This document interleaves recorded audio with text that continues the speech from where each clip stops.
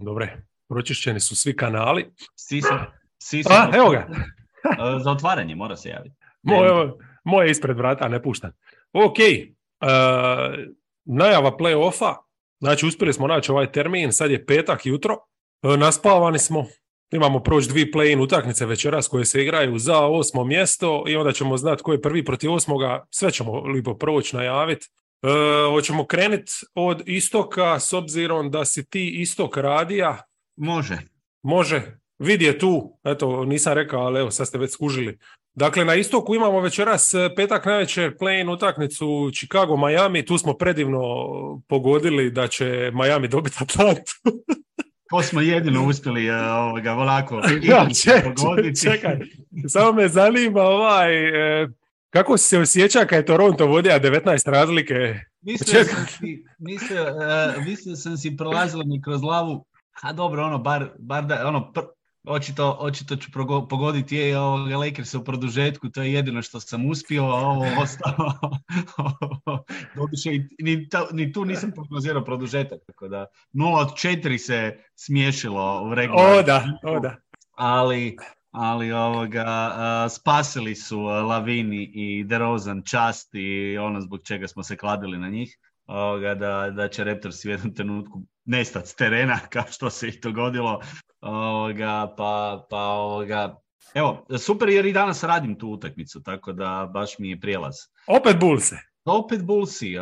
Moram održavati živom ovu naciju navijača Chicaga u Hrvatskoj, tako da... Ajde da čujemo onda koja je prognoza. Je li ja naginjen opet Chicago? Pa ja isto naginjem Chicago, ostajem uz Chicago, sad nema više natrag sa Bullsima. A Miami, pogotovo nakon onog poraza, kako da naginjem na Miami koji... Mislim, mogu oni, naravno, opet je jedna utakmica. Vidjeli smo da u biti smo skoro imali 4 dvojke u kladioničarskom sistemu, da su sve gosti skoro uzeli. Minnesota je imala dobru priliku, a ovi ostali su riješili. Mislim, Atlanta je prvo uništila Miami u skoku i onda je Young bio bolji igrač na terenu od Butlera. To su po meni bile te dvije najveće razlike koje nije onda Miami mogao nadoknaditi. U ovoj utakmici, mislim, oni su dobili Lauri ne može ponoviti ovakvu utakmicu protiv Chicaga. A možda može neko drugi kvragu bljesniti. Ali može netko drugi, da, to sam ti reći zato što su svi ostali drugi dužni. Pa onda opet čekujem i Butlera i Adebayo za početak. Ne da su dužni, nego recimo Strus i Vincent i Oladipo za ono što su prezentirali ima da do kraja života mjesečno plaćaju ratu uz kamate. I to lihvarske. Ne znam što bi rekao za hit više, stvarno. Mislim da je ova njihova sezona stvarno... A je li moguće da se na kraju sve svodi na činjenicu da oni nisu četvorku riješili cijelu sezonu, da su bacili zadnji dio sezone kad su se ekipe uigravale na Kevina Lava, kojeg su onda u zadnji tren kad su shvatili da to ne može proći, škartali i da se sad pokušavaju švercati s ovom nekom small ball postavom. Chicago možda nema tu visinu koju ima Atlanta, koja, eto, stvarno Quinn Snyder ih je dovoljno izbrusija, pa da u stanju su, ako ništa drugo, taj jedan aspekt igre u kojem jesu bili nadmoćni, uspjeli su ga u svoju korist okrenuti, iako je previše bilo, ali dobro. Chicago nema tu moć, možda toliko. Chicago i sam igra sa 4 mala kad gledaš, ili tako? Njima je DeRozan nominalno neka startna četvorka.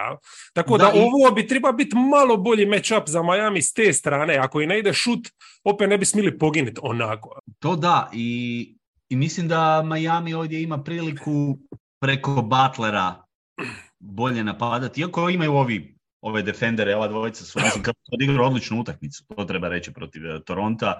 Mislim, čovjek je čuvao si jakama, nosio se stvarno nekoliko navrata, imao fantastične reakcije u obrani, opet su dobili nešto od Beverleya s tom svom agresivnošću, tako da će Bulls imati dvojicu koju će bacati opet na njega i gdje će se netko nositi, tako da ne moraju tu odrađivati posao DeRozan i Lavin, iako će naravno Butler tražiti svoj mismatch i pokušati sigurno biti, on mi je nekako centralna figura, jer mislim da on mora isporučiti. To je takav igrač koji bi sada treba izaći protiv Chicaga i isporučiti, barem uvesti Miami u playoff. To je ono što se od njega očekuje ovako i utakmici. Tako da mislim da će on biti puno bolji, bez obzira na činjenicu da Bulls imaju stvarno u Carusu i Beverleyu nešto što nisu imali uopće ova ekipa pod Donovanom i to je ta jedna njihova ipak snaga, jer vidjelo se protiv Raptorsa, oni su na kraju protiv Toronta sa tom njihovom igrom iz kontranapade, omogućavanje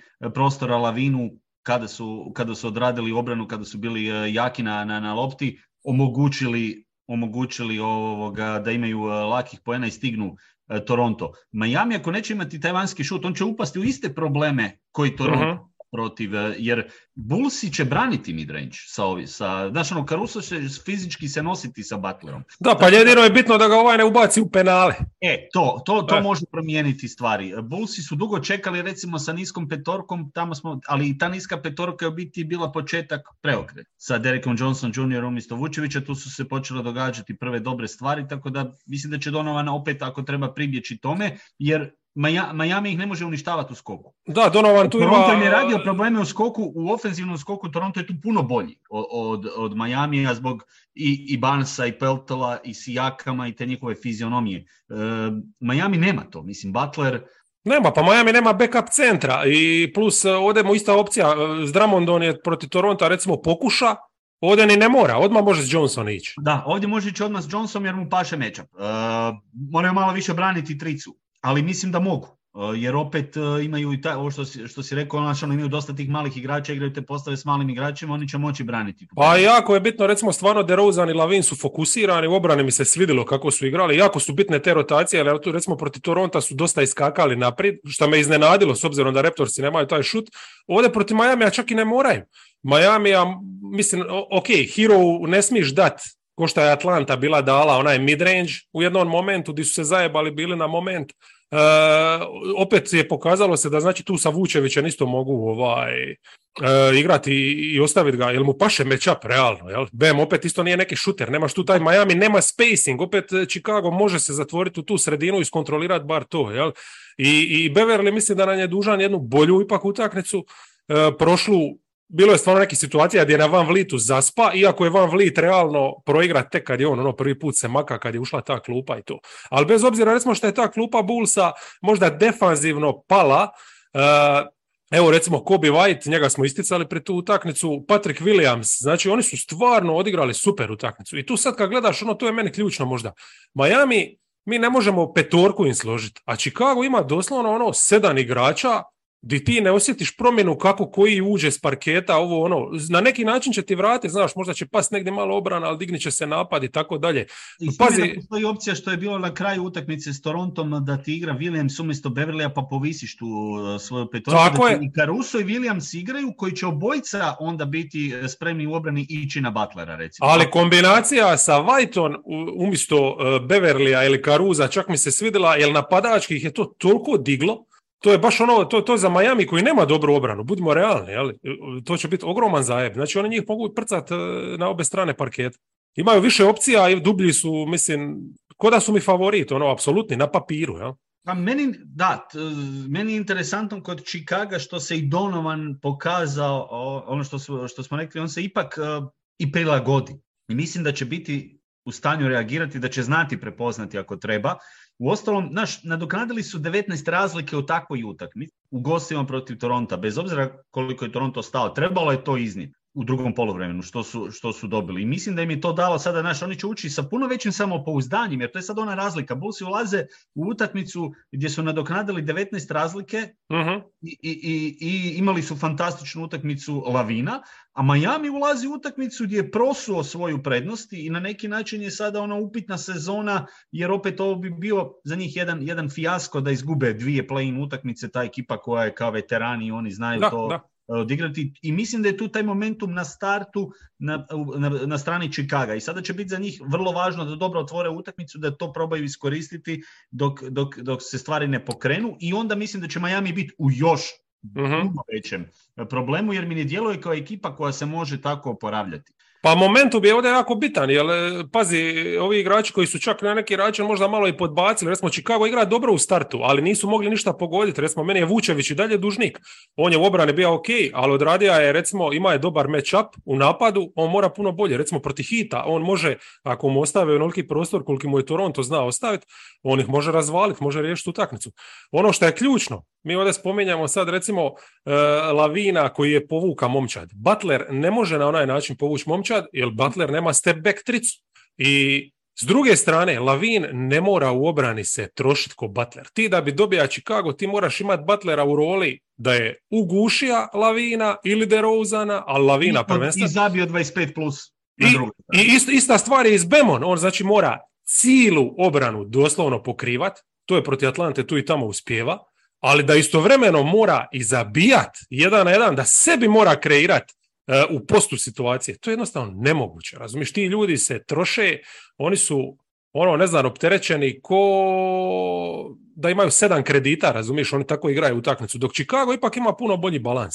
Pa Chicago je povukao te neke poteze i uspio malo izmiješati petorku tijekom sezone, gdje je on danas bolji nego što je bio. A ovo što si ti rekao za početak kod Miamija, oni svoju četvorku nisu našli. Njime je otišao Tucker, oni su mislili da će s Martinom to pokriti što nije funkcioniralo. Nakon toga su doveli Lava što je još manje funkcioniralo i sada si u situaciji da trebaš improvizirati. U najvažnijoj utakmici sezone ti si osuđen na određenu improvizaciju i nadu da će netko proigrati. Da, mislim da bi bili blesavi ako ne startaju sa Martinom na ovu utakmicu. A mislim... Jer moraš dodati nekoga Butleru još to da odradi, bar taj defanzivni dio posla. Ako stave Lava, imat će puno mismečeva. Neće sigurno, mislim da su vjerojatno skloni tome da krenu s ovom small ballom, jel, da Štrus bude taj, ali on nije defanzivno ko Martin, jel? A ne donosi ti, očito nije ništa šuterski, mislim, bio je užasan, jel? Mislim, mirne duše, ovdje kažem Chicago iz jednog isto bitnog razloga, kad smo najavljivali onu utakmicu s Toronton, istakli smo Raptorse kao ekipu koja ostavlja puno te kornere praznima, a Chicago stvarno živi iz kornera i Toronto je na momente briljantno to oduzima, ali to samo oni mogu. Jer oni imaju atleticizam, imaju te letače koji mogli su 3/3, ajmo to reći, raditi, nisu mogli do kraja 48 minuta. Miami to uopće nema. Ako Miami istrče s ovom niskom postavom, jel ti možeš zamisliti Heroa i Štrusa i Vincenta da pokrivaju onoliki prostor koliki pokrivaju Barnes, Anunoby i čak Van Vliet na neki način.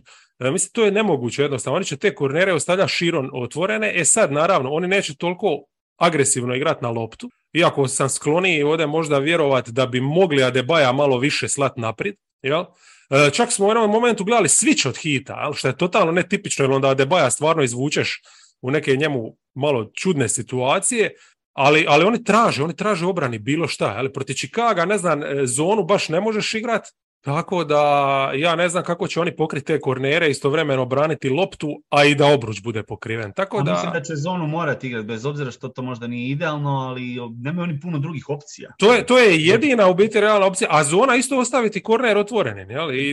To je jedan koncepcijski rizik koji mislim da će Spelstra uzeti iz razloga što on nema 1-1 braniče koji mogu se nositi sa Chicagom. Pazi, ti imaš i DeRozana i Lavina koji su ti u stanju uništavati bilo koga. Mislim, vidjeli smo protiv Toronto u drugom poluvremenu, ovo što si rekao za Lavina nalet, ali i DeRozan koji čak nije midrange pogađao kao što može. Znači on tu ima još jedan prostor gdje može zabiti puno više. On je imao dosta lošu utakmicu s midrange-a protiv Toronta. Jer su dugi ovi jebote i ovaj ga je Anunoby stvarno ga je pratio. Ga je stvarno u štopos. I mislim, ali Anunoby je top 5 u ligi po tom pitanju. I to je sad onaj zadatak Butlera koji bi to trebao odraditi i biti u napadu Lavin. Da. Mislim da DeRozan je stvarno na obruču, ima sjajnih u završnici poteza. Ima je poteza koji su, mislim, on je zabio onih nekoliko poena iz kontakta koji su jako teški. One neke poene koji su DeRozan čak prije Lavina koje je zabio, to nijedan igrač Toronta ne može napraviti. To može možda napraviti Butler, tako iz kontakta. On je taj tip igrača, ako on uđe u tu utakmicu, ali to je ova prednost Chicaga, što njima najbolja dva igrača ne moraju čuvati ni jednog od dvojice najboljih protivničkih igrača zbog Beverlya i Carusa. I onda oni tu, i pazi, još imaš Williamsa, ti imaš trojicu koje možeš trošiti. Energije. Dobro, tu smo znači apsolvirali Chicago, navijamo, prognoziramo i... Pa ja ću navijati, neću. Ali ne smiješ, ti ćeš komentirati.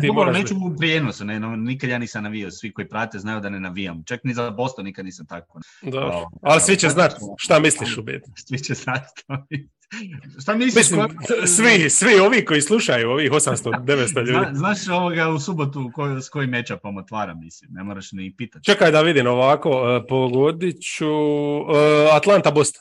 Ha, naravno. Dobro, izborio se bar za nešto. Dobre. Ok, ajmo na Minnesota, Oklahoma, tu se možda ne složimo. Ja tu imam Minnesota. Ja ću ići na OKC. Dobre. Namjerno. Razmišljao sam o tome prije, više možda čak i onako i simpatija koju imam trenutno prema Oklahomi zbog ove utakmice protiv Pelicansa. Kladili smo se na New Orleans, odnosno prognozirali smo ih zbog onih svih stvari koje smo naveli da sada ponovno se ne vraćamo na to, ali Oklahoma je odigrala najzreliju utakmicu sezone, bih rekao, jer oni nisu nikad ni bili u ovoj situaciji. Dobili su najbolju utakmicu Dorta, dobili su fantastičnog Gidija koji još tome nadodao i šut u toj utakmici uz sve ono što on ima. Bio jako dobro napadao sa lakta i post-upa. Onda uz to su dobili su, mislim, samo način na koji je Shea igrao tu utakmicu, sva ta odvajanja, chop defense, gdje on savršenstvo, čisto.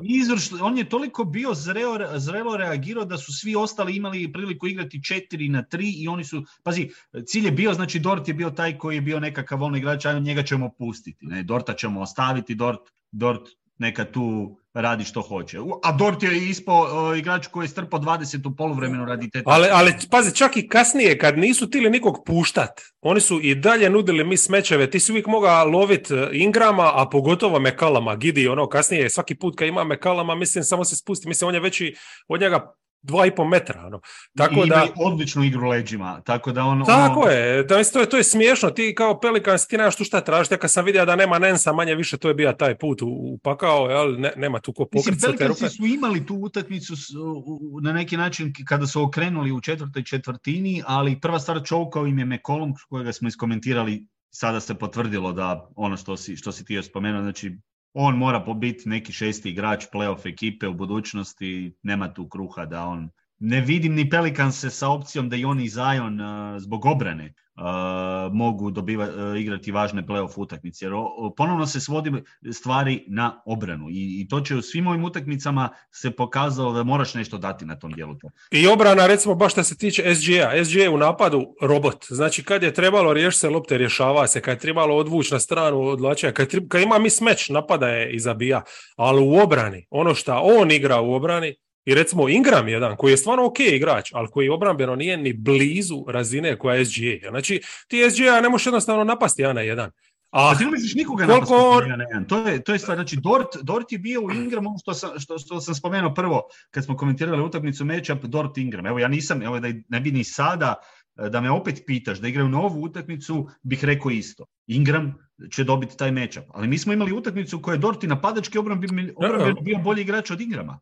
Tako je, mislim, ona prva četvrtina defanzivnog je uštopa kao malo ko, znači on mu je doslovno visija na boku, pazi on se tu istrošija. Zabio je 20 s druge strane. Da, ali to je ogroman šok u utakmici, pazi, jednu četvrtinu utakmice ti je on dobija, tako da nije to mala stvar. No? Da, ali dobro. Je dovoljna 1/4 napadačka od Shea. Jedna da oni budu, znači... Ma čim ti staviš protivnika u neki mikser da oni moraju razmišljati šta će, kako će, to je ogroman problem. I to je ta ljepota tih 48 minuta što se tu izdogađa svašta. Kako će oni recimo sad napast Minnesota?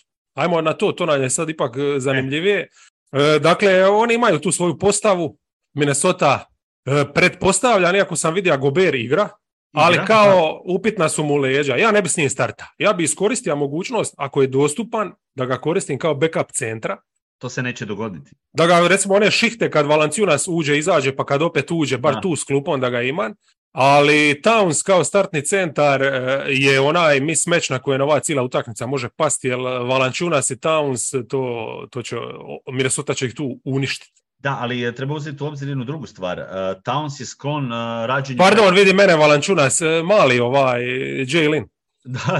Da. Ja sam ovi nisu prošli. Je to toliko o tome koliko me slušaš. Ne, mene isto ponjelo ja sam završio na... stvar je u tome da Oklahoma mislim, Towns će tu imati prednost, ali Oklahoma može Townsa uvesti u probleme, jer ako neće biti Gobera, zato mislim da će i Gobert tu biti njima važan, ne znam koliko će Towns biti u stanju čuvati reket. Ko će kod Minnesota braniti reket. Jer nemojmo zaboraviti da Oklahoma ima 4 igrača koja su sva 4 u stanju napadati s perimetra driblingom i sva 4 mogu iz petorke jako dobro ići na obruč. Pa ja mislim da to može izgledati dobro. Zašto? Zato što znači, ovi na centru nemaju nekog šutera gdje možeš riskirati da se ovaj izvuče, postavi blok, jel, i to. Možeš igrati puno više weak side zone sa Andersonom, koji se pokazao kao izvrsni rim protektor. Znači on recimo Gidija može ostaviti. Jel? Naravno, u svakoj toj situaciji donekle riskiraš. Evo, čak se pokazao, mislim, protiv Pelicansa, Jay Lin je igra super što se tiče, nije to sad šuterski, on zna tu tamo čak i zabiti nešto, ali koristio je taj prostor za hand-offove, blokove koje postavlja, proigravanja, jel? Znači, može ga koristiti kao nekog dodavača koji vidi cijeli parket, jer nema doslovno nikakvog pritiska na njemu. A Gidi da ne govorimo, jel? Ali oni tu moraju riskirati na tome, jer ako će igrati sad neki direktni switch, davat će te neke mismečeve, ne znam koliko je pametno staviti Townsa u prostor sa Shema, recimo. Znači, ipak je bolje možda ili njega povući ili Andersona u tu sredinu. Jel? Mislim da tu je ok donekle taj dio. Mislim da ono što je puno recimo bolje će oni imati nego Pelicans je što imaju dovoljno tih atleta naprijed, Prince, Edwards i to, nema tih rupa koje Pelicansi mogu tako koristiti. Pa znači Pelicansi neće sad imati treću opciju koja može zabiti 20-30 poena. Ovdje će biti puno manje tih mogućnosti. Jel? Nećete moći s toliko strana ubijati ko što su ih tamo, mislim, tamo su imali praktički 3 igrača koji su zabili po 30, znači funkcionira je napad savršeno. Minnesota to neće dozvoliti, sigurno. Minnesota bi trebala imati puno bolju utakmicu od Edwardsa, to je isto jedna stvar koja je meni čak i važnija od Townsa, jer Towns, mislim da će ovo što si rekao, Towns će dobiti taj matchup, on će isporučiti opet neku svoju kvotu i tu će on imati prednost. Ali Edwards mora biti i obrambeno i napadački puno bolji nego što je bio. Sve ono što smo ga pohvalili protiv Pelicansa, sada je protiv Lakersa bio puno loši, to su bile loše odluke u završnici individualno. Mislim da će tu on morati odigrati utakmicu na znatno većoj razini i moguće da će biti prisiljen Finch spuštati petorku. To je jedna stvar koja bi se morala dobiti, to što se spremno. Kyle Anderson je tu po meni taj njihov x-faktor, on stvarno toliko dobrih stvari odrađuje i napadački kao igrač koji iz ovih njihovih hand-off akcija i on može odigrati igru pick and roll sa Conleyem, znači tu postoje neke varijante koje njima daju šansu da zatvore u obrani, ali i da u napadu naprave nešto. Imaju to određeno iskustvo koje je na njihovoj strani. Gobert bi trebao tu imati isto jednu svoju ulogu, tako da, mislim, Minnesota je favorit, ja ću se kladiti, odnosno prognozirat ću Oklahoma iz ovih drugih razloga, ali isto tako mislim da Oklahoma može tu utakmicu taktički dobro odraditi, ako tako uspiju i nametnuti ove svoje prednosti. Oni opet imaju po meni mislim, ono što krasi tu Oklahomu je činjenica da oni imaju stvarno u stanju imati 5 igrača u petorci od kojih nijednoga ne možeš napadati. Ne možeš i napadat ako nemaš Townsa kao post-up centra koji te ipak onda može kazniti taj neki switch mismatch. Jel?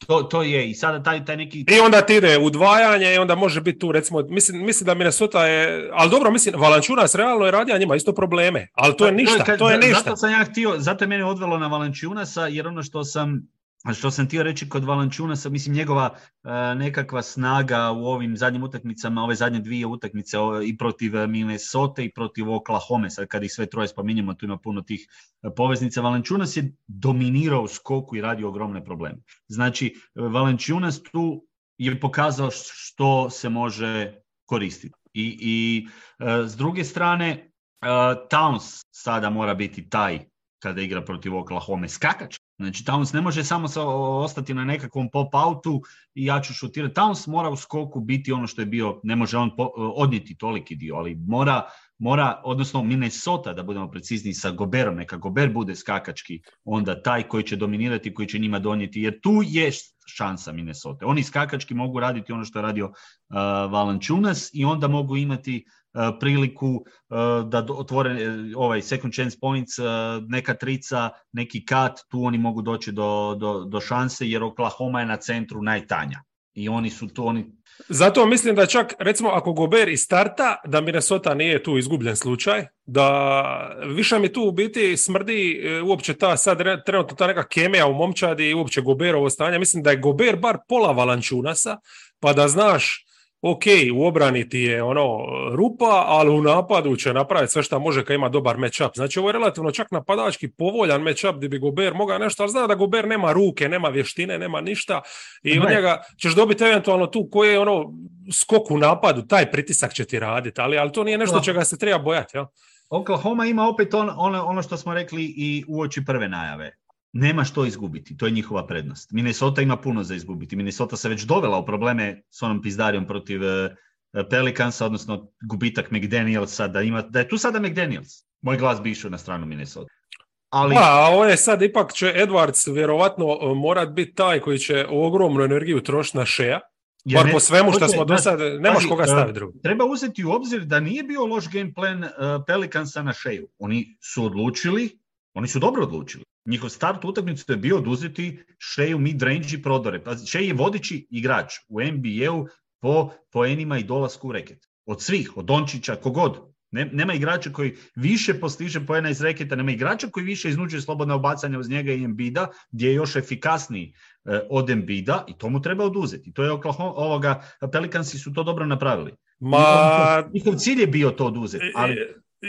Ja mislim čak da su pretjerali, pogotovo prvo poluvrijeme, da su tribali jednostavno, ako imaš Herb Jonesa, treba se pusti Herbu da radi sve. Njihov problem je najveći bio što nisu imali nikoga sa strane pomoći, jer tu nema doslovno, Murphy je tu podbacija, to moram isto priznat, ali da su oni imali, bar Hayesa, ali da su ga pripremili za tu utakmicu, ok, ti ćeš biti taj koji će uskakat, ako Herba on probije, onda bi tu nešto imali. Ovako nisu imali ništa, jer Valanciunas ne služi ničemu, Herbu si mora slat, mislim, nisi čak ni mora, jer on u startu dok je ima puno više snage, defanzivno Shea, poslije kad su svičali, onda je Shea puno lakše bižamo, jeli? Ostaja je na povoljnijim match-upovima, tako da mi da su tu pretjerali, ali mislim da Wolvesi neće u tu zamku upast, jer oni imaju koga s pomoći. Mislim, Kyle Anderson je igrač u rangu ovoga što igra Nance. Znači, on će držati tu zadnju liniju bez problema. Ali sad je pitanje da li će Gidi moći pogoditi ono što je recimo pogađa, šta stvarno, ali šta mi se svidilo recimo protiv Pelicansa i tu sam točno si rekao, znači da oni će biti, taj grč sa kraja sezone je nestao, oni su bili opušteni. Ti kad svidja, znači oni nisu razmišljali niti sekunde. Kad god čim je lopta došla u Gidija, čim je došla u Jelena Williamsa, oni su odmah šibali. Znači to je bilo naš.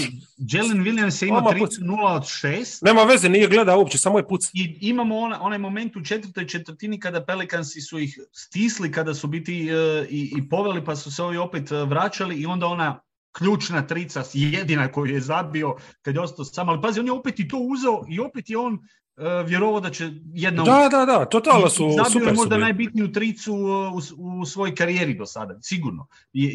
Jer to je ono što ti daje dodatni puls za ti taj peti igrač u petorci koji će sigurno biti sam, pogotovo na trici, da uzme taj šut i da može zabiti. Tako da, to je taj zbog toga neće biti grča, vjerujem, kod Home. Oni će se htjeti opet Ne, mislim da napad je ok, ali evo opet ta recimo obrambena strana, tu se stvarno brinem za skok, to smo istakli i to bi još sad naglasio, ali zašto? Ako će oni morati slati dodatno tijelo, ostaće van i prostora više, a Minnesota stvarno pokazali su i Prince i Conley protiv Lakersa da su odlični iz spot-upa trenutno i to je velika stvar, znači ne znam hoće li Noel igrati sa klupe, to je jako bitno da imaju još to jedno tijelo, jer stvarno im fali, da je Reed ovdje, a ne samo McDaniels, da Reeda imaju u rotaciji, ja bi još sa puno manje razmišljanja rekao da Minnesota to dobiva. Ali mislim da imaju stvarno i napadački i to samo da Edwards napadački se donekle pojavi. Mislim da će to biti u redu. Isto je recimo stvar, nemaju takvu rupu ko šta imaju ovi, jel, to sam možda već i rekao, ali evo recimo usporedba čisto ta veteranska. McCallum je užasan igrač. Defanzivno on doslovno nema rolu, on je katastrofa. Mike Conley nije takav. Mike Conley, njega ćeš staviti na visokog igrača i taj visoki igrač neće ga samo tako moći probiti. Jer Mike Conley još uvijek lateralno može pratiti sporije od sebe, žilav je, ok, moraš ga stvarno spustiti u post da to iskoristiš, ja? Ili šutniti priko njega ako si dovoljno dobar šuter, ali nije to piece of cake kao protiv McCallum. Dobro, mislim da smo sve rekli, možemo prognozirati. Jesmo, to je to. Konačno se ne slažemo. Da, ne slažemo se. Ja vodim arhivu, za sad smo 0-0, ali evo ova utakmica će odlučiti o tome, znači ko je u nekom vodstvu i tako, u imaginarno. Tek počinje. Slušaj, ja bi sad odradio 1-8 match-upove, jer smo ove 8 potencijalne već spomenuli, to čisto brzinski, znači nema smisla tu puno pričat. Bucksi idu ili na Miami ili na Chicago, tu je sve jasno. Da. Šta im je ugodniji match-up ovako neka? Pa ja mislim da bi njima čak i bio ugodniji Chicago. Jer Chicago je nizak, a oni su visoki i obrambeno moćni, plus Drew Holiday, da ne pričamo dalje koje tu sve opcije postoje. Mislim da su im Bullsi baš jedna ekipa koja im paše. Bullsi će igrati na više poena, Bucksi mogu imati više poena, a Vučević će biti uništen. To je, mislim, tako da to je jedna velika razlika. To je ključno. To je ključno. Što smo sada pričali. Jer to su ti centri, Vučević, Valančunas, super je kad imaš Toronto, kad imaš Miami, dođe na Buckse. Onda ti dođu Bucksi. I šta je još najbolje od svega? Mi znamo Buckse iz regularne sezone, gdje su oni imali 48 minuta koje su popunjavali ovako ili onako. Oni će ovdje 48 minuta popuniti najbolje što mogu. Šta će Chicago i Miami protiv njih 48 minuta? Mislim, ne mogu ništa, razumiješ? A Miami da ne govorimo. Tako da mislim da je ovo jedna i druga serija 4-0. Čak sam se razmišlja u širen jednom pogledu na stvari, jer naravno volim gledati široko. Da li ćemo ikad više doživjeti u NBA seriju, u ovoj NBA sa tricama, gdje će neko pomest? Seriju sa metlom, jel? Jer svako ako može ubaciti 16-17 trica, može dobiti tu večer. I ja mislim da bi ovo recimo mogla biti serija Bucksi protiv bilo koga gdje bi mogli gledati metlu. No. Eto. A što se tiče drugog para, Denver, pa mislim da bi Oklahoma njima tu bila puno lakši protivnik. Bila bi i Oklahoma lakši, definitivno, iako u toj seriji kogod prošao, i Minnesota ili Oklahoma, mislim da će jedni i drugi imati barem koju pobjedu. Minnesota bi ih mogla uvesti u probleme, da bude malo prilagođavanja i toga, ali opet prednost na strani Denvera, jer mislim da Jokić, čak i kada pogledaš ovu dvojicu Minnesota, Jokiću paše. Znamo da mu Gobert... Da, Gobert mu je mušterija, ali Towns, Denver, Minnesota su znali imati ludih partija. Ali da, znali, i to može biti uz dobrog Edwardsa i Townsa, Murray s druge strane, sa Porterom, ako krenu pogađati, to može biti stvarno jedna odlična serija za pratiti. Iz tog kuta bi, recimo, mislim da bi čak i Denver Minnesota bila bolja serija nego Denver Oklahoma. Definitivno, to se slažemo, ali isto 4-2 uvrh glave, jer Minnesota nema jednostavno pola rotacije i to je to. Mislim, Denver svakako odmorniji, svježiji i spremniji. Ja mislim da njima ne fali niko što se tiče top trenutno, ali tako da. Da. Eto, ništa, ajmo sad na relativno zanimljivije match-upove, mada tu baš nešto nisam specijalno vidio, nekako sam prelako došao do tih nekih zaključaka, što naravno ne znači ništa. Jedina serija koja me zajebavala, ali doćemo do nje, to su Cavsi i Knicksi, tu sam se mučio odlučiti. Tu sam još uvijek, evo sad trenutno odlučit ću kad dođemo do njih, ali ajmo ove lagane prvo spucat. Neci, Sixersi, mislim, šta tu Neci mogu protiv Embida? Ne mogu apsolutno ništa. Ništa, ovo je mislim da je ovo čak i najlakša. To je nešto što toliko paše Harden, bez obzira na ove dobre krilne defensivne igrače Neca i mogućnost da svičaju, mi smećem Embida sa bilo kime tamo je katastrofa po Brooklyn, jer to je ono što će vjerojatno pokušati odmah od starta izolirati. Mislim, Harden i Embiid su dva igrača koji imaju najviše dodavanja međusobno u ligi. Harden najviše asistencija za Embida što je realizirao taj par sam po sebi, njihov pick and roll, pa onda to ganjanje mismeča i Embiid ili na laktu ili na nailu, to će biti opcije koje će odmah od početka biti njihov napad i tu će oni sad neće ići na neki rizik pa puštati tricu ostalih, pa tu onda nekako probati riskirati, ali mislim sve je tu manje više jasno, jer nema ko prvo neci ni napadački tu puno osim Bridgesa po meni opcija da možda dinvidi koju utakmicu, ali evo, ja bi im dao maksimalno jednu jednu pobjedu. Da, jednu će dobiti čisto zato što Sixers vjerojatno će imati neku slabiju šutersku večer ili tako, možda i dvi, jer tu sam razmišljao, recimo, njihova neka šansa je da uspore utakmicu skroz i da šta više posjeda ide na Embida. I sad ovo zvuči malo blesavo, ali mislim, ako Sixersima daš i tranziciju uz Embida u half courtu, gotov si. Znači, da imaš bar Embida samo i da onda svičaš sve. Claxton nek oduzme bar backup, prostor, on je u tome fantastičan, nema smisla dropat, gotov si tu ili bilo šta igrati. Ja bi išao na rizik neka Tucker šutira, mislim nije idealno iz kornera da Tucker šutira sam, ali moraš nešto pustiti. Ali Tuckerovog čovjeka na pomoć slat. Kad Embiid ima mismatch i kad je krenija driblat na mištac, onda ga probati uvatiti u nekoj situaciji, jer znamo da on još uvijek nije što se tiče povratnog pasa, rješavanja lopte i to. Znači, natirat ga na nekih 7-8 izgubljenih lopti po utakmici. Ako uspiješ zatvoriti ove trice i sad onaj jedan Sixersa koji ostane taj Tucker otvoren, ili pošto Tuckera možda neće morati ovdje toliko ni koristiti, mogu imati još jednog beka, nek igra recimo Melton tamo u korneru, neko nema baš dobru večer, nek su Sixers ispod 10 trica, Embiid 8 izgubljeni, a neci pogode sve što moraju, onda bi oni tu mogli biti, ali ne možeš tako cijelu seriju odigrati, to je jednostavno, znaš, mislim, oni će moći tako gnjaviti, ali ne vidim da može tako cijelu seriju odigrati. Jednostavno, obrana im je forte, a ovdje ne mogu braniti tu situaciju. Što se tiče napada, mislim da sam tu isto sklon tome da će Sixersi tu možda čak i bolje minute igrati ponekad nego u napadu, jer Claxton kad je na parketu, Embida imaš u dropu, tu si sve riješio. Tuckera staviš na Bridgesa, možeš čak igrati, ja bi to čak i forsira, s obzirom da ovi nisu toliko bitni. Ako ti je Tucker na Bridgesu, ja bi stavio Meltona odmah, Maxija na klupu, a Meltona odmah na Dinvidija i ti si onda ove ubija, razumiješ. Onda ovi stvarno nemaju šta, a ako krenu small ball igrati bez Claxtona, nijedna njihova ta small ball kombinacija, čak ni sa Royce O'Nealom nije defanzivno toliko sad da će oduzeti ovima naprijed sve ko šta bi mogli s Claxtonom, tako da ne znam, ali dobit će sigurno par utakmica. Ja. Mislim da to negdje 4-1, 4-2, to me ne bi iznenadilo, mada opet šta ja znam, je bi ga Sixersi ako zabiju po 15 trica, fuck it. Imaju više opcije napadački, imaju i to dosta više napadački, tako da. Pa klupa je isto, recimo, ne se doživljavaš ko neku momčad koja možda ima neku klupu, ali realno kad makneš O'Neala, ko ti je tamo na toj klupi bitan. Imaju samo tu opciju da idu na small ball. Free Ken Thomas. Da, mislim, ovi imaju stvarno odličnu klupu. Ovi stvarno imaju dobru klupu, tako da oni neće imati tu puno tih nekih loših minuta, ali još ako to dobro podile, to je to. Prije su momčadi znali živjeti u onim minutama kad Embiid nema backup centra, sad to Sixersi mogu preživjeti sa Reedom.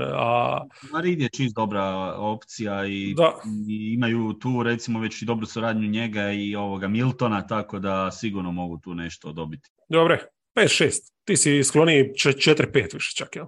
Da. Dobro. I evo ga, tvoja serija. Je li ovo olakšanje šta nije Miami protiv Bostona? Pa meni je. Ili ovakav Miami, znaš, možda je Atlanta čak i opasnija. Miami kakav god da je, mislim, opet dajem prednost Spellstri koji je u stanju određenu seriju odvući dalje nego što bi trebala ići. To stvara onda dodatne probleme i frustracije, vjerojatno. Ali Snyder je, moramo priznati, znači možda to nije to toliko djelovalo, prvenstveno zbog Trae Younga, ali ti kad vidiš, znači oni idu na napadački skok. To da je ostao McMillan, to sigurno ne bi vidio. Znači, on je napravio neke pomake već. Da, Trae Young, ok, on u spot-upu ne zna šta će raditi, ali bar se makne tu i tamo i pusti Marija. Znači, te male stvari ovako u hodu Snyder je nešto izbrusija, napravio od njih ozbiljniju prosječnu momčad nego što su bili. Ja. Bili su dosta neozbiljno prosječni. Da, ovo je potpuno drugačije od ovoga što je do sada bilo za Atlantu, da krenemo tako sa njima. Biće izazov, ono što mislim da će biti ključ, Atlanta će živjeti u seriji, imati šansu koliko će uspjeti sakriti Trea Younga u obrani, koliko će uspjeti koliko će tu uspjeti napraviti nekakav posao da Young ne bude teroriziran, da tako kažem. Jer Boston što je radio Atlanti u 2 utakmice što sam gledao ove sezone je bilo konstantno teroriziranje Younga.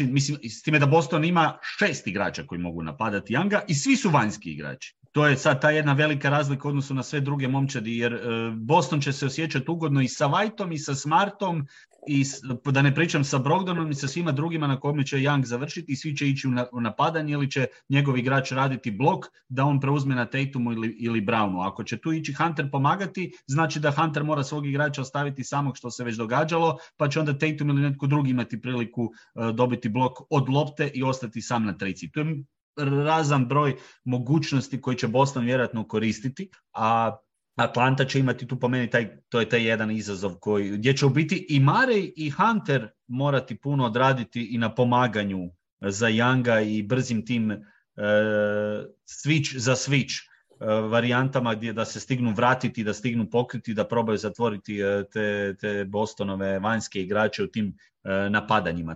To je njihov nekakav ključ. I onda s druge strane Young će morati biti perfektan u napadu da bi tu nekakva korist bila. Mislim da može on napraviti štetu, ali opet Boston ima jako puno igrača koje može baciti. Tako da i tu je jedna potrošnja koja će se dodatno osjetiti. Mislim, uglavnom veliki izazov za Younga u svakom se u cijeloj priči. Da, mislim da će Young izaći iz ove serije totalno uništen, kao što je nekad zna biti u nekim serijama. Ne vidim kako mogu sakriti ga. 4-5 igrat protiv Bostona jednostavno nemoguće. Ova njihov slash and kick, to je uništit će ih. Ja mislim da Atlanta, kogo protiv Miamija recimo stvarno bila borbena, da će ta borbenost, nisu ekipa koja je mentalno, kako budu dobivali batine, mislim da će tu popuštat, ali imaju dosta dobru tu atletičnu rotaciju. Ti kad vidiš ovog Sadiq Bea, kad vidiš Johnsona, znači oni su tu nešto dobili, uspija je malo Griffina, jel? Znači tu ima neki ti fajtera ovoga, onoga, oni bi mogli teoretski 48 minuta igrati, ali ne možeš igrati 48 minuta ako 36 minuta ćeš Trae Younga morat sakrivat, to je jednostavno nerješiv problem. Napadački isto koliko god su sad skloniji šutirat trice i dalje ti nemaš te postave gdje ti možeš imati 5 out situacije, jer ćeš uvijek imati velikog centra. Znači imaš Capelu i Collinsa, Horford može kampirati u reketu, a s druge strane Horford će stajati na trici. Da, mislim, to je taj problem, znaš, ako još imaš te minute sa centrom i Collinsom, to je fuck. Ovdje u ovoj seriji doslovno, znači jedan od ove trojice je višak. Ako misliš igra protiv Bostona, moraš se odreći bar Collinsa ili Okongu. Da, nekoga se moraš odreći. A on je to, jebi ga, ne, mislim imaš Sadiq Bey i Johnson, eto, nekako su, mada i Johnson nije šuter, ali eto. A možda se, mislim, vjerujem da se Snyder možda tu odluči, mislim, barem bi trebao onda on povući te neki potez, pa startati sa Beom na 4. Ajde, napravi neki potez, napravi nešto što možemo očekivati. To bi moglo promijeniti stvari. Moraš staviti šutera na 4 protiv Bostona. Da mene pita, ja bi startao sa Marion, Griffinom, Hunterom, Beom i Capelom. Ti si potpuno izbacio. I onda bi stavio Collinsa. Znači, potpuno bi izbacio Treja i stavio bi ga u odnosu s klupe ka Mari. Ti bi rekao Trej, vidimo... Trej, ovu utakmicu si backup playmaker. Pa mislim, čekaj stari. Jer ti... na Bahame do druge runde. Pazi, mi pričamo o seriji gdje ćeš ti ići sakrivati Younga, s tim si počeo s potpunim razlogom, jer to je ključna stvar. Ti ćeš sakrivati Younga, a s kim? Sa Marijem, koji je predivan igrač na lopti, ali koji je komarac prema Brownu i prema Tateu. Znači, on u ovoj seriji ne može braniti ono što će moći, a kamoli da će još moći pokrivati ovog. Tako da ti si tu nigdje, ti nemaš šta, ti moraš jednostavno se povećati. Mali Griffin uz njega bi možda mogao, znači da ovoga staviš na Whitea Marija pa da terorizira sa strane, a da mali Griffin onda se školuje. Jer oni će ispasti u svakom slučaju, ali bar mu da iskustvo, nek vidi kako je to braniti bar Browna, a Tatuma pustiš Bayu ili nekome. Ovako nema šanse, mislim, to je smiješno, igrati 4-5 obranu, to, what the fuck. Znači, 5, s tim da naginjem čak i 4, ali kažem, liga je... Pa ja ću stavit ću 6, 4-2 Boston. Dobro, znači 5 i ajmo sad na najzanimljiviju seriju na istoku.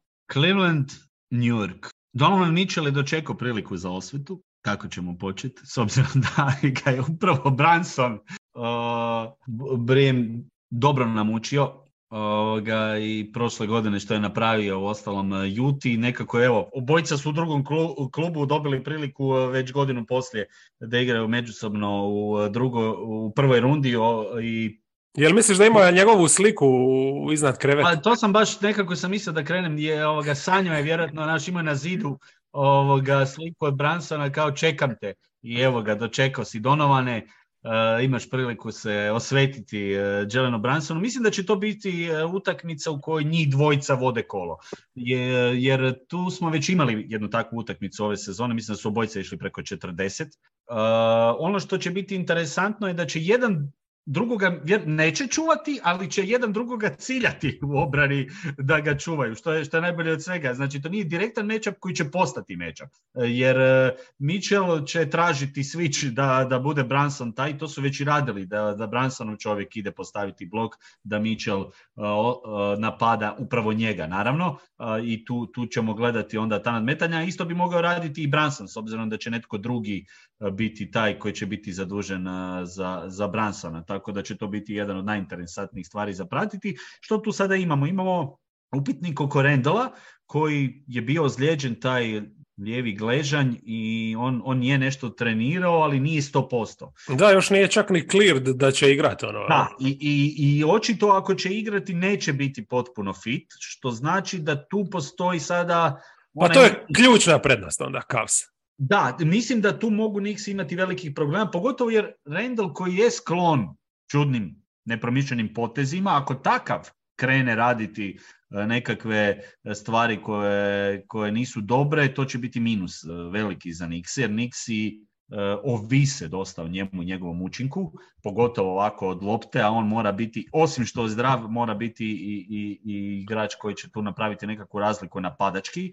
Mislim da Knicksi mogu sa ovim svojim defenzivcima nekako parirati sa Grimesom i ovime Hartom i mislim da je Hart, to sam išao gledati kao jedna od opcija u obrani na Mobliju, što ćemo u jednom trenutku te serije gledati, jer Thibodeau je izjavio da se osjeća jako dobro s time, a znamo da ne vjeruje Taupinu. Pa govorim u kontekstu ovoga sa Randallom, ovisno koliko će minuta igrati i hoće li igrati ili ne na početku serije, znači da dolazimo do Harta i Taupina koji će tu imati puno veću minutažu i koji će jedan morati biti na Mobliju. Mobley je tu igrač koji može napraviti razliku ako će se spustati dole pod koš i biti u postu puno više nego da bude vani. Tako da tu će onda Cleveland imati mogućnost napadati. Knicksi će se za sada sa Hartom osjećati ok, čini mi se 1-1, tako da tu će oni imati neku svoju ideju kako... Pa Hart se ne boji njegove visine, mislim Mobley će vjerovatno moći zabiti preko njega, ali sa svaki pedalj će se mora naraditi, jer ovaj ti uđe u prsac. Ući će u tijelo svaki puta i Hart će tu biti maksimalno angažiran, to je neka prednost. Meni bi čak i možda Hart bio i opcija da je i Randall tu potpuno zdrav da krenem tako, jer tu na neki način izazivaš Cleveland da kao proba igrati prema Mobliju. Prosti, reci. Reci, sve ok. Ne, ali da ne izgubiš misao ovo za Mobley. Htio sam reći da imaš sa Hartom na Mobliju, ti kao provociraš Cleveland da igre na Moblija, a Hart je igrač koji može odraditi tu obranu da nije baš da će biti takva prednost. I tako da je tu jedan šahovski... Ako Topin otpadne kroz seriju, šta bi moglo se dogoditi, onda bi Hart mogao biti recimo backup četvorka, ali što se tiče Harta, to sam ti ja upasti. On bi po meni starta i treba igrati sa Grimesom, jer ti onda imaš njega i Grimesa za Mitchella i Garlanda i onda Brunsona staviš na Okorova, koji bi treba igrati. Da, to bi tako trebalo. I to bi onda, tu su Knicksi top, jer ja ne vjerujem Barrettu ništa. Znači, Barrett na stranu to što ima sad ovu neku gripu, pa je bio nikakav zadnjih par utakmica, ali on je i taj period prije toga šuterski totalno razumiš. Oni su bolji na parketu kad njega maknu ča. Mislim, Quickly, koliko puta ove sezone ga otira s parketa. A ti u ovoj seriji trebaš imati i više Quicklya i više Harta nego Barretta, jer jedan ti je bolji napadački, drugi ti je bolji defanzivno. Da li tu u glavi može to Tibbs prelomiti? Znači, ja da sam trener, moja startna postava je Brunson, ova dva za ovu dvojicu ova dva beka namučitih i Randall i Robinson naravno da se hrvaju s ovom dvojicom. Ja? I ti onda imaš takav balans di bi ja, da znam da će igrati s takvom postavom i da je Randall bar 80%, meni Knicksi ovdje prolazi. A ovako dok ja moram misliti se koliko će Barrett igrat, kakav će biti Randall, jer ja onda ti Randalla da imaš sa weak side-a protiv Clevelanda koji obožava pomoć, koji mora pomoći ova sva dva beka, jer prejednostavno je probiti Garlanda i Mitchella. Njima su ti igrači toliko često, pogotovo Mobley, u pomoći, da je onaj igrač na kojem je on, a recimo u ovom slučaju Mobley bi vjerovatno bio na Randlu, je uvijek slobodan. Randle čak ne mora zapeti ni tricu. On samo da ti krene na napadački skok, a da mu niko nema u box-outu, on će te uništiti. Tako da to je... Nisi imao prednost u tom napadačkom skoku, ali isto tako tu je Cleveland dobar u onome što New York voli raditi, a to je da im dva glavna igrača napadaju reket, a ovi imaju itekako koga u reketu, da to može... Da, pa Cleveland će imati 48 minuta nekoga u reketu, to nije sporno, ali neće imati njih dvojicu često, imaće jedno. Tako da tu će biti zanimljivo vidjeti kako će se taj odnos odlične obrane u reketu koju može ponuditi Cleveland sa odličnim Brunsonom i Randallom u napadanju reketa nositi. Taj jedan segment igre koji će biti važan. S druge strane, Garland pull-up trica iz driblinga je jako dobara. On može biti igrač, on je igrač koji po meni je taj nekakav njihov prikriveni, jer kao Mitchell će biti u fokusu, imat će tu svega, ali Garland može napraviti veliku štetu Knicksima. S obzirom da će Grimes biti zadužen za Mitchella, a ne vjerujem da će Hart krenuti u obrani na drugom vanjskom igraču, što nam automatski dovodi Garlanda u mogućnost da može napadati. Tako, ili će imati Bereta ili Brunsona, ni jedno ni drugo nije idealno. Nije idealno i to znači da Garland sa svojim jako dobrim napadanjem pull-upom i igrač koji najbolje pronalazi Mobleya i Allena od svih igrača Clevelanda u reketu, koji jako dobro vidi i gleda gdje se oni kreću, može napraviti ogromnu štetu, jer će Robinson izlaziti na njega ako dođe do probijanja prve linije, što on dobro radi, ali onda dolazimo do onih rotacija i problema iza Robinsonovih leđa, što će Garland koristiti. Da, i te rotacije čak ni sa Randlom nisu baš ove sezone, a pogotovo bez njega tu Knicksi nisu defanzivno, ta druga linija, odnosno helping the helper, to i nije jača strana.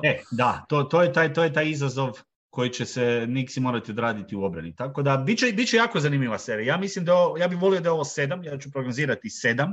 Ja sam isto imam Clevelandu 7. Za ludih 7 utakmica, ajmo tako reći, tako da ću, a koga staviti nakon 7? To je i dalje dvojba mi iskreno, ne znam, evo, u cijeloj toj priči... Da, ja stavljam Cleveland čisto zbog ovih upitnika malo veći kod Knicksa, jer meni se čini da Cleveland znači imat će i Okora, naravno Lever, recimo protiv Knicksa Lever može igrati... On je X-faktor. Ali on može igrati veći dio utakmice tu, jer ti nemaš toliko tih vanjskih, Grimes je zajeban, Hart je zajeban, ali nisu to sad igrači gdje on neće moći odigrati tu i tamo neki dobar posjed, jel? Moćeš ga staviti na njih, nije to sad... mislim, ključno je tu recimo Knicksi i da sve imaju dobro, uvijek imaju taj jedan problem, a to je to što igraju 48 minuta sa centrom koji nije šuter. I oni jednostavno nemaju tu opciju. Hartenstein se može izvući na visoki post, može ići u hand-offove, ali to nije to. Ti njega možeš jednostavno ignorirati. Mogu se baviti svojom obranom na najbolji mogući način, Kapsi. I to je zajeb, jebi ga, jednostavno ti ako ćeš imati Allena onda, ili Mobleya kad igra peticu, ti ćeš imati uvijek to ekstra. Naravno, na drugoj strani i Cleveland ima te probleme sa spacingom, ali nekako mi se čini da će to kod Knicksa biti izraženije jednostavno, jer ovi su mi ipak malo za mrvicu bolji defanzivno, tako da ne znam. 7 Cleveland, ja ću. Dobro, baš gledam ovdje sad samo u bilješke, jesmo li sve spomenuli? Ne, Bereta smo, dobro, a mislim to je manje više to. Ono, kajem ti, teška kocka, jer bit će ovo stvarno dobar test, recimo, što se tiče, i mislim, od Tibodova manje više smo ovu sezonu sve vidjeli i znamo točno šta možemo očekivati. Za mene Knicksi nekako nisu nepoznanice, ali tako? Znači, znam da neće on sad priko noći izvući iz rukava tu neku small ball postavu sa Randlom na 5, jer realno ni nema neku tu kombinaciju, ili da igra sa Topinom na 5. To smo čak, mislim, lani više gledali. Znam da će sigurno na Bereta potrošiti masu minuta i tako. Ok, ne mogu mu to ništa ni zamiriti. Ali Cleveland mi je donekle nepoznanica, jer ti tu nikad ne znaš koliko će minuta dobiti Okoro, koliko Lever na 3. Kako će podijeliti te minute? Hoće li biti Mitchell sa Mobleyem? Mislim, uvijek će biti jedan elitni defanzivac, jedan elitni rim protektor, jedan elitni na kraju krajeva centar koji može sve, koji može svičat, koji može dolaziti na pomoć i to, i jedan elitni bek koji može biti triple threat. To je ogromna stvar, 48 minuta, to će podijeliti sigurno. I ja bih isto još da spomenem... Ali klupa, recimo, hoće li Osman igrat? To je meni kod Clevelanda, a ti kod New Yorka točno znaš, pazi, mislim, u play-offu ta klupa neće biti toliko moćna kao što je bila u regularnoj sezoni, ali ipak je Quickly. Pa to se htio još da njega spomenemo, Quickly, mislim da će biti onaj netko ko će tu, kao i Levert, s druge strane biti jedna bitna karika s klupe, jer on može i braniti, može imati taj jedan period gdje sam napravi seriju napadački, tako da mislim da će biti jako važan za Knickse, s obzirom da je on njihov najbolji napadač s klupe. I to je onda bez tih njegovih nekih dobrih minuta Knicksi su ipak slabija ekipa. Je, ali s tim da isto tako ako Cleveland ne bude naša tog petoga za većinu serije, onda ne vidim baš da će, a New York bude pravi, mislim da New York ovo može ne me uopće iznenadilo da Knicksi ovo dobije, eto, samo to. To je 50-50. Da. Dobro, ok. Čekamo match-up Brunsona Mitchella, vidit ćemo možda ta osveta isto malo poremeti ih iz ritma, jer ako će on ganjati neke svoje individualne stvari, znaš, to isto nije pametno. Mislim, neki dojam je da je kao Mitchell All NBA, ali Brunson nije ništa lošiji igrač. Mislim da oni igraju 1-1, mislim da bi tu zabili 100 jedan drugome bez problema. Da, to će biti jedan od boljih match-upa cijele prve runde, jer imamo dva igrača koji se znaju metati tu. Ja se usudim reći najbolji, jer recimo s ove 3 preostale na zapadu, koliko da taj zapad bio lud, nisam imao nikakvih problema izabrati pobjednika i to dosta uvjerljivo. Kreni s kojom god. Pa dobro, krenuli smo sa 1-8 smo rekli, pa ajmo na 2-7 Memphis Lakers. Dobro, tu sam bez problema na kraju odlučio Memphis i to sam više skloniji možda 5 čak nego 6. Ali 6 nek bude, Memphisu 6. Zbog čega? Ima masu stvari, ali ajmo krenuti od nekud recimo. Ako Vanderbilt krene i igra pola utakmice, Memphis će ih tu razvaliti. Znači vidjeli smo lani protiv Minnesota, Vanderbilt ne može na parketu protiv Memphisa, jer bez obzira što nema Adamsa, nema Clarka, ako imaš Vanderbilta, Jacksona možeš staviti u help. Tillman će biti na Adamsu, Jackson će biti u helpu i ti nemaš napad. Nema teoretske šanse da se ti približiš obruču i išta u sredinu da uđeš. Znači, Lakersi moraju makniti Vanderbilta, koja je onda njihova petorka? I tu sam sad razmišljao. Ako staviš LeBrona na 4 i staviš Beasleya, kakvu to imaš ekipu? Beasley i Russell na perimetru, protiv Moranta, protiv Baina, to je jednostavno nemoguće sakriti. Ako dođeš onda u biti do toga da je Rui Hachimura x-faktor ode za Lakers. Protiv Minnesota je upravo Rui bio taj koji je ok, donio je taj neki balans, ali Rui isto nije defanzivan igrač, toliko dobar, on je prvenstveno, šta je razlika njegova ključna od Vanderbilta, šta je on u stanju zabiti i šta je talentiran što se toga tiče aspekta i šta možete, ako ga ostaviš mu prostora na weak side-u, možete razbiti, jel? Tu onda Memphis mora mijenjati postavku, tu Memphis mora Jacksona staviti možda na Davisa ili ne koristiti ga toliko u helpu, ali i dalje mislim da čak i u tim gabaritima Memphis ima boljeg petog igrača od Hachimuri. Tako da jednostavno ne vidim, Lakers bi morali dobiti najbolje partije Anthony Davisa, u početkom sezone kad je bio full zdrav, pa kad je zabija po 40-16, kad je igrao na MVP razini. Jel? Ja ne znam da li Davis može takav playoff izgurati trenutno. Rekao si sve ok. Mislim da Grizzliesi imaju tu prednost u toj nekakvoj postavi i mislim da Vanderbilt jest minus, jer to si rekao dobro i vidjelo se sa Minnesotom. Hachimura će morati ovdje biti taj neki x-faktor za njih ako žele negdje raditi prednost. Mislim da izostanak Adamsa i Clarka jest problem. A da imaju njih bili bi još veći favorit. Jest problem zbog koje bih ja dao šansu Lakersima. Ja ću igrati ovdje na Lakers, da malo začinimo. Stari, to. Ja ću ovdje igrati malo na Lakerse. Znači na iskustvo se igra. Koliko? Igram na iskustvo. Mislim, Lakersi nisu dobro izgledali protiv Minnesota i ne vjerujem im potpuno, ali nekako vidim tu dosta još stvari koje kod njih mogu biti bolje. Jer opet, znači, Brooks će biti kao taj, on nema nikakvih problema. Pa sigurno dobar dio utakmice, da. LeBrona, on će biti taj koji će ja mislim da bi LeBron mogao biti u stanju pojesti Brooksa i tu onda nekako imamo taj matchup koji je u prednosti Lakersa. Mislim da će se Hem prilagođavati, da će Vando kretati, ali da će on to onda mijenjati. Reci. Samo sam te htio pitati za LeBrona. Što se tiče napada, mislim da ok. Priživit će Brooksa, ali jel ti misliš da on u obrani može odraditi koliko bi triba jedan igrač? na njegovoj poziciji i mislim da tu on će se istrošiti jednostavno. Nemoguće je da igra two way all round. On je protiv Minnesota izgledao vidno iscrpljen i on je bio na izdisaju. Pazi, ovo su jako bitne utakmice u kojima on ogromnu količinu posjeda, ne radi ništa defanzivno. Lakersi imaju dobru šansu ako svedu utakmicu na sporiji pace, na half court igru i čekajući priliku iz tranzicije. Ne jurnjavu, nego priliku iz tranzicije, iz dobre obrane na half court.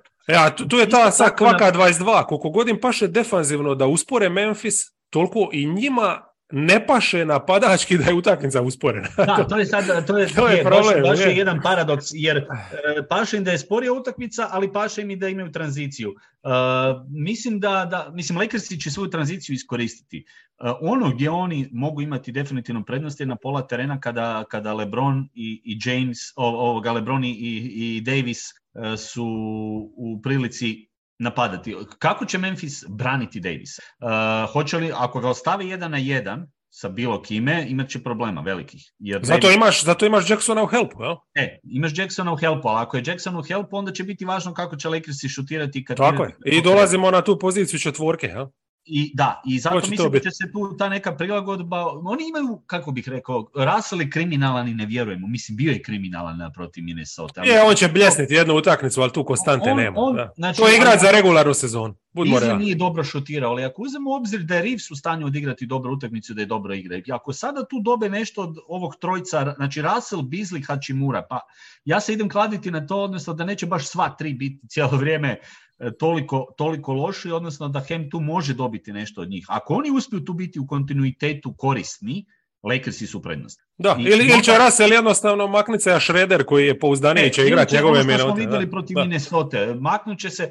Jackson napadački može opet tim šutom raditi probleme kao što im je radio i Towns. To je nekako sličan profil što se tiče toga dijela. On voli napadati iz driblinga, ali opet treba uzeti u obzir da Lakersi tu imaju sad nekih opcija kojima mogu pribjeći u takvoj situaciji.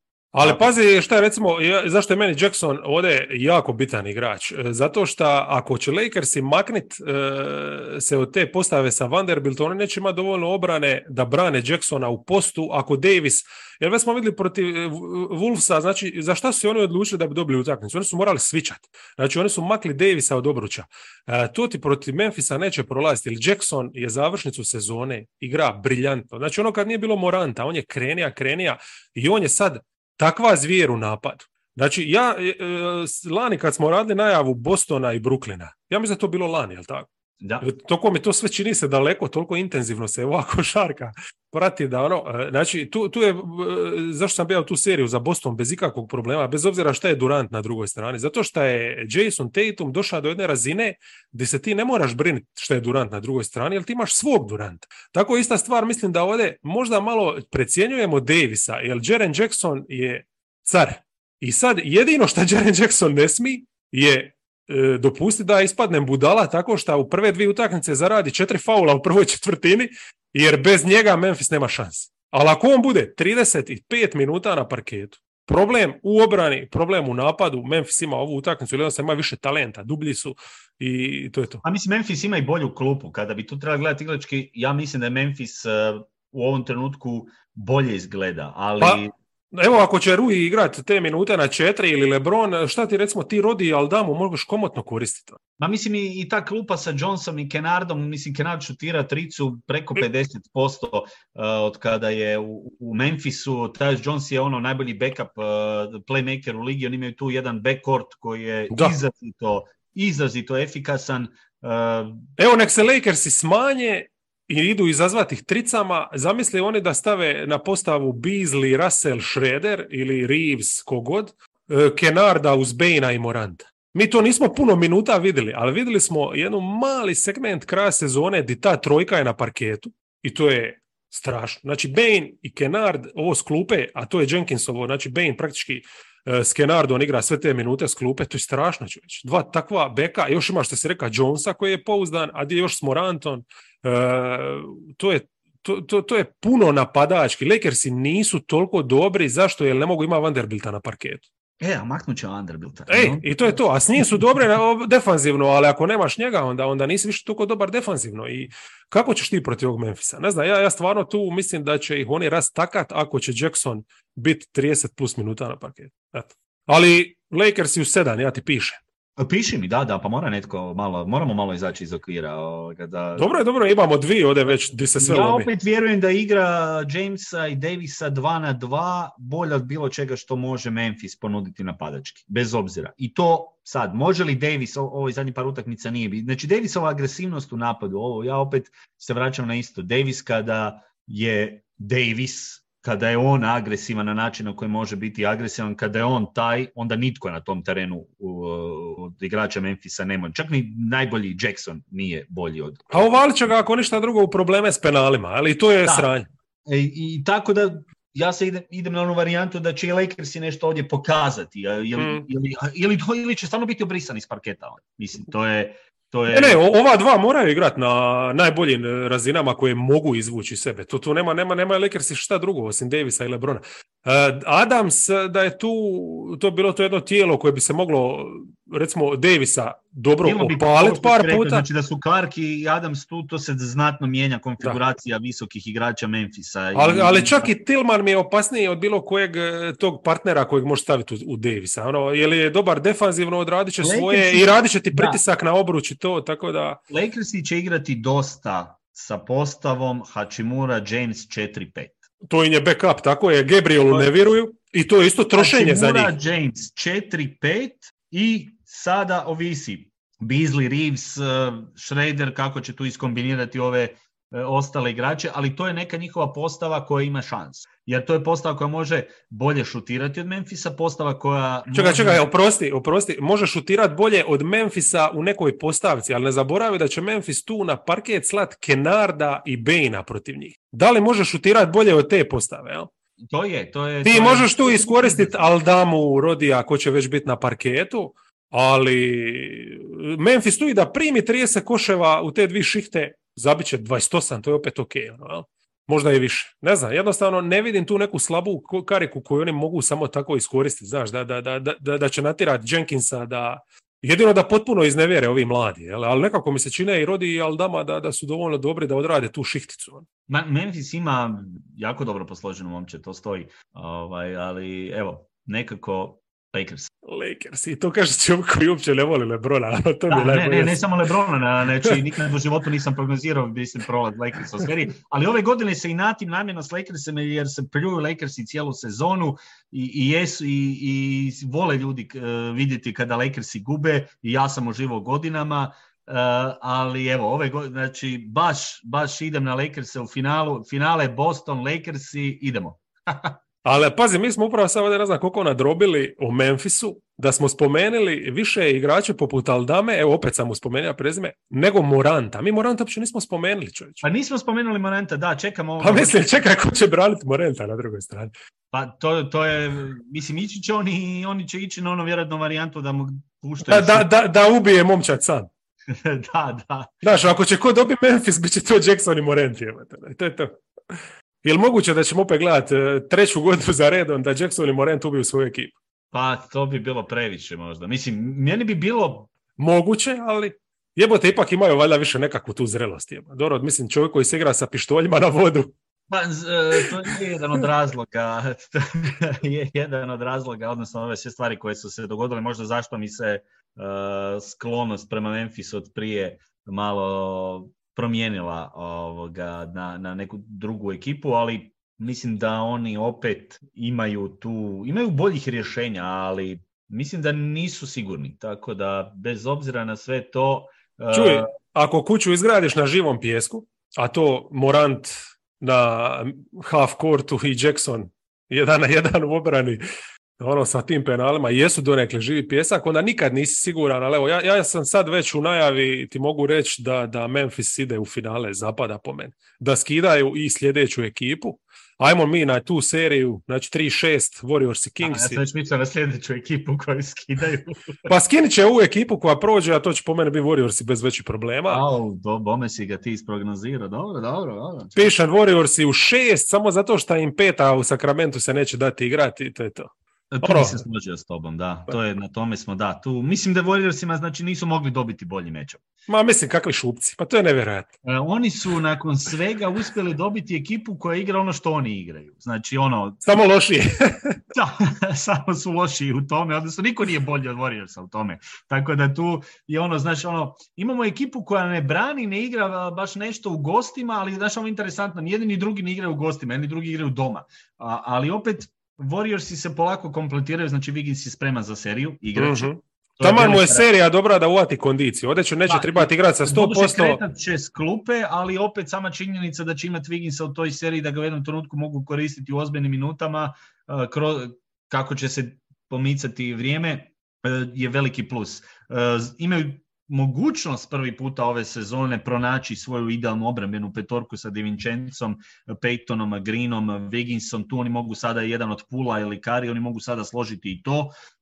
Ne moramo previše pričati o tome da su i Kari i Thompson u prednosti ispred Hertera i Foxa u toj njihovoj igri gdje će jedni i drugi šutirati u prvim sekundama napada, pa što bude. Mislim, Green na Sabonisu matchup, Sabonis stvarno fantastična sezona. Mislim, ovo je nekako kruna za Sacramento, i Majka Browna, ideš na Brown na svoju bivšu ekipu, tako da će i tu biti opet dobro jedno nadmetanje Browna i Kera. Mislim da Kingsi dao bi im barem 2 pobjede, oni mogu tu sigurno nešto uzeti, jer Warriorsi su skloni tome, tako da to će biti tako nešto, ali opet zbog svega Golden State, jer Ma da, mislim, sve se nabroji, a mogu samo ponoviti, ali evo recimo ta stavka obrane je ključna. Mislim, Golden State je, da, samo doma su bili elitna obrana, ali su bili elitna obrana. Kingsi nisu bili elitni nigdje. Kingsi su u najboljem slučaju znali biti prosječni ako su imali dobar matchup.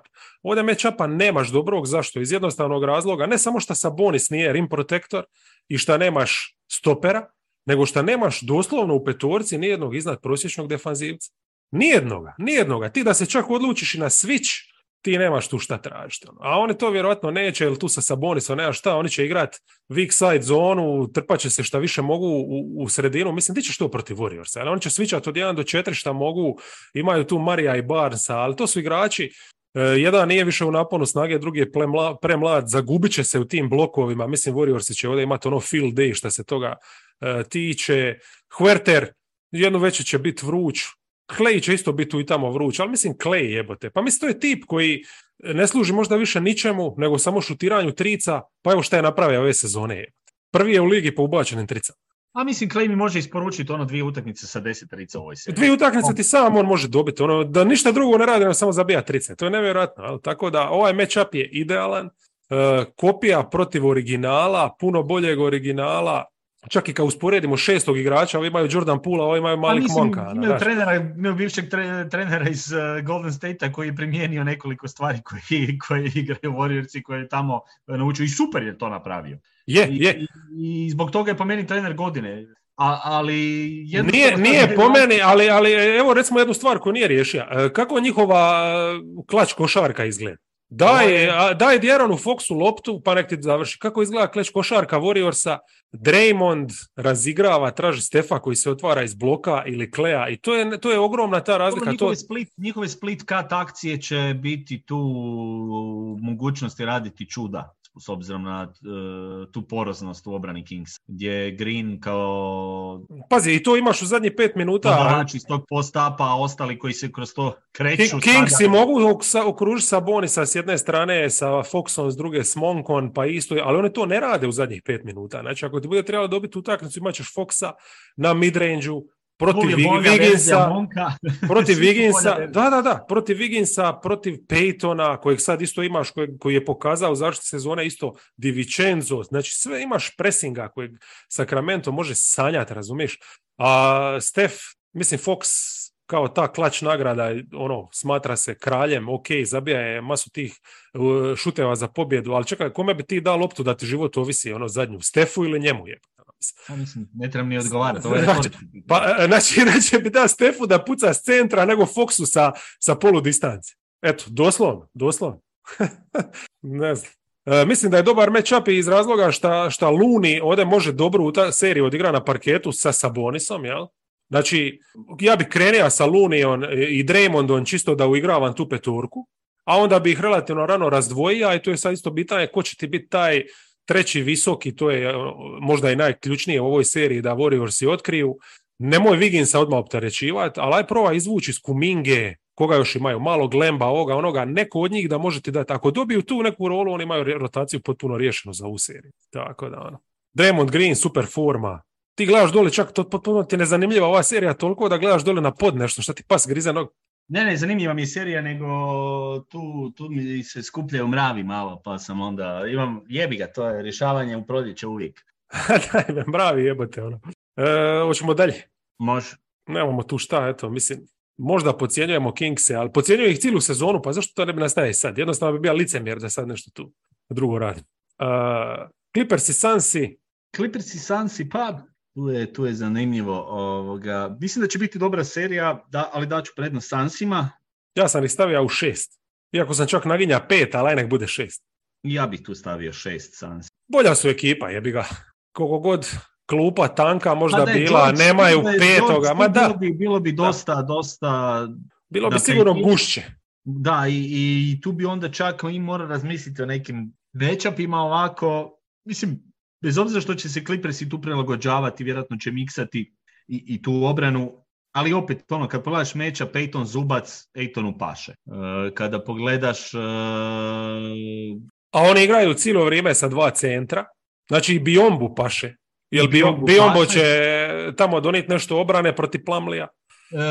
Clippersi više će šutirati tricu, jer opet Sunsi su podigli tu obranu u reketu sa Bijombom i Aytonom u kombinaciji, tako da imaju tu rješenje, imaju obrane u Durantu na weak side-u. Šansa bi mogla biti za Clippers, naravno ciljajuće vjerojatno Paula i Bookera, onda tu da tu Kawhi pokušava nekako dolaziti do prostora. Ili da ubacuju te otvorene trice preko njih. Ono. Ili otvorene trice, pa znamo da voli više napadati reket, meni isto. Ali opet, ajde, imaju tu, mislim i Westbrook opet, mogu se Sunsi kockati, ajmo tako reći. Da. Imaju koga puštati, imaju se s kime kockati. A opet s druge strane, kod Sunsa je, znaš ono... Ja bi tu čak Paula stavio na Westbrooka. Pa to bi za njega bilo jako dobro u nekom trenutku. Tako da se puno ne misli da nije na weak side-u čisto radi dužine da je tamo imaš, jel? Jer Westbrooka se ne moraš bojati, pa neka probije, pa koga briga, naš. Samo nek ga usmjerava, nek bude skretničar, jel? Nek ga tira u sredinu, pa u sredini će uvijek nekog biti. Znaš, cijelu seriju bih odabrao da puštam Westbrooka, jer opet Westbrook može jednu utakmicu pogađati, ali može li sve pogađati? I koliko Ma čak i da pogađa. Imaš tu jednu opciju. Što se tiče Clippersa, ok, oni imaju tu sada obrambene igrače za baciti na Duranta i Bookera. To je nekakva stvar i Batum će tu imati sigurno puno zadataka. Pa to je velika stvar što igraju s Batumom i Kawhijem, pa eto, bar su riješili od kad su makli Morisa, stvarno imaju 2 dobra poštena krila. Kawhi se stvarno trudi i ja sam siguran, recimo Durant će vjerojatno bježati od obrambenog tog matchupa, prepustit će ga Okogiju protiv Kawhija, a mislim da će Kawhi čak na Duranta ići od starta. Da, tu će... A mislim mora ići. Šta će ga istrošiti više, jel? Ako oni žele tu nešto zaustaviti, mora Kawhi, ne može se Kawhi sad skrivati u obrani na, ne znam, nekome na oko. Da. A Durant ima tu taj luksus. Da, Okogi i Craig će biti primarni stoperi na Kawhiju, krenut će se Okogijem, mislim da ga nijedan ne može zaustaviti, vidit ćemo kako će se Sunsi tu nositi, ali opet... Ma samo nek mu ne daju da dođe blizu obruču, jel? I koliko god on super taj šuter i to, mislim, znaš, ipak je Durant nekako isto mi bolja oklada da će dobiti utakmicu u zadnjih 5 minuta sa midrange-om, mada je to ovo su 2 kralja midrange-a, ovo su 2 pobjednika, samo takva, najveća, jel? Ali nekako me sve oko Clippersa jebote smrducka, cijelu sezonu. Mislim, znaš da sam kod tebe u podcastu prije dosta vremena, kad su bili tamo negdje oko 9. 10. mjesta, rekao da ne bih otpisao Clippers-e, isto tako. Pa ti si od početka sezone uvjeren da oni još imaju jaran u sebi, ali... Evo, ja nekako mislim, nije da ja njima ne vjerujem, dajem im cijelo vrijeme nekakvu šansu i uspjeli su doći do neke dobre pozicije u play-offu, izbjegli su taj play-in, nemaju Georgia, opet imaju tu nešto za ponuditi, ali sad imaju nekako protivnika kojim, mislim, koliko god i Phoenix imao neke neriješene stvari, opet, znaš, imaš Imaš Durenta i Bookera, imaš to iskustvo. Phoenixu fali, kako bi rekao, peti igrač, ono kvalitetan. Ali ima sve riješeno, znaš, oni znaju da će imati na petom nekog Šrotera i jebi ga, ono, to je to. Bar će dobiti obranu neku od njega ili eventualno tricu ako se odluči za malo ofenzivniju postavu. Ali ovi baš ono, evo, koju postavu? Luče morate, koju bi ti postavu recimo poslao, to mi je uvijek sa Clippersima zanimljivo, tu u borbu, ako misliš dobiti zadnjih 5 minuta, guste utakmice. Znači, bi li stavio Zubca na 5, koji ti je problem za spacing? Ili bi išao sa Covington na petici? A možda bi probao sa ničim. Pa provat otjerat Ejtona. To ti je neka... Ne bi htio mečirati njihov stil. Znači, želiš ih nekako izvesti iz njihovog komfora, jer njima komfor da je Ejton dole. Znači, mi vjerujemo Covingtonu, možda čak više od Lua, jel? Pa to je, ali opet... Tako ispada. Ko bi ti bio? Znači, Kawhi i Batum su neupitni po meni, u bilo kojoj postavi koja ima smisla. Ko ti je naprijed? Meni je Man jedini neupitan, a znamo da Man donosi neke druge probleme, jel? Opet malo te sa spacingom. Ali dobro, to mi je puno manji problem nego toga ko mi je peti. Hoš staviti Gordona, hoš staviti Powella. Ispada da je Powell ti u biti taj neki peti, mislim, Norm Powell čovječ. Super za napad, u obrani još jedna rupa, znači opet nemaš, ne znam. Mislim, Booker je igrač koji može tu raditi puno problema, jer on je povećao svoj učinak i iz midrange-a i iz reketa nakon All-Stara, naravno to je zbog i pogotovo ovim utakmicama kada je tu Durant, jer otvara se prostor. Naravno, evo, a sad u ovoj startnoj postavi Clippersa kako će brani Bookera na midrange-u? Ako će biti, znači Batuma moraju staviti na njega odmah. Ko je na helpu, onda nemaš nikoga, ono, mislim, ne znam. Standardna košarka, ovo što si rekao, oni moraju ih izazvati nekako. Nekako moraju smisliti da izazvati, jer ako će ostati u standardnim gabaritima, ovo Sansi, mislim, to odrade zatvorenih oči. Ovi imaju jednog top igrača u midrange-u, imaju dva čak igrača u midrange-u. To su te razlike koje su na strani Sansa. Sad, a čak i Paul Ayton, pick and roll. Ja mislim da znaš, sa Zubcom i Westbrookom, to mogu zabiti. Napad Clippersa na perimetru i obrana Sansa na perimetru može biti neka šansa Clippersa, recimo, ali tu onda dolazimo do toga da oni moraju dobro šutirati to. Jer napadački drugačije neće moći parirati Sansa. Da nešto nadoknade, morat će Gordon Powell i ovi sporedni igrači Batum pogađati te neke korne trice, koristiti, jer oni na perimetru će imati svoju nekakvu možda prednost, bih rekao, s obzirom na konfiguraciju momčadi Sansa. Ali, jer ulaziti u sredinu će biti mogućnost, ali opet ne nešto što Sans neće moći mečirati. Tako da tu tražim neku razliku koja bi Clippersima dala šansu, mislim da imaju tim nekim segmentima igre. Hoće li ta trica biti, pa trebala bi biti na nekih... Da, a tricu maksimiziraš, to znamo iz svake playoff serije godinama, a pogotovo sad 2023. samo sa small ball postavom ili ti ga sa 5 outon. Da li Clippersi mogu naći postavu sa 5 ubojica s trice? Da, to je i još... koji će svi trpati, tu si onda ti Phoenix. A dok Phoenix može igrati svoj weak side zone, to je. Dok Ayton može ostati u dropu, čak i izaći, da mu se neko može iza pokret, mislim, znaš, dok on može u pick and rollu razmišljati, dok mogu ajsa to poslati na stranu u napad, to je prejednostavno za njih. Mislim da Clippersi jedna stvar u kojoj će također biti jako važno u ovoj seriji paziti je broj izgubljenih lopti koji se njima u velikoj mjeri događao nakon All-Stara. Tu su među 5 najgorih ekipa i mislim da je to jedna stvar koju moraju maksimalno... Russell Westbrook. Da, to se treba sada minimalizirati na način da jednostavno te odluke budu perfektne, nemoguće bez grešaka, ali jednostavno ne imati onih nekih divljih poteza, izgubljenih lopti u trenutku kada su se obranili, o tome će ovisiti te nekakve njihove prilike, jer onda ako to smanje iskontroliraju, onda bi tu mogli imati također neku svoju bolju šansu, jer smo vidjeli neke utakmice, dobro, to je i George je isto tu znao dobro otići u crnilo. Pa onda koje su šanse da se on uopće tokom serije pojavi? Mada to neće sigurno biti. Nema nikakve vijesti da bi se trebao pojaviti. U prvoj ga nema 100%. Tako da to nije dobar početak. Nije dobar početak. Sada oni moraju, vjerojatno će šanse morati preživjeti, odnosno proći bez njega. I to To neće napraviti. Ne znam, mislim, mene ova serija, znaš, Sansi, samo radite ono što radite, inače igrajte svoju košarku i pustite Clipperse da dobiju sami sebe. I to je to. Russell Westbrook, hvala Bogu, će se za to pobriniti i to je to.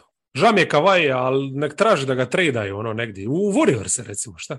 Za Wigginsa. Dobro smo mi ovo prošli, zadovoljan sam, nismo puno, mislim, nema smisla da puno ni pričamo, nešto idemo kao neke sad još dublje dubine od ovih, mada je ovo stvarno bilo sve deep shit, ali pogotovo kad sam rekao da će Oklahoma super branica Valanciunasom centar, to možete ipak čuti samo ovdje, jel, da je Valanciunas jako bitan za šanse Oklahoma.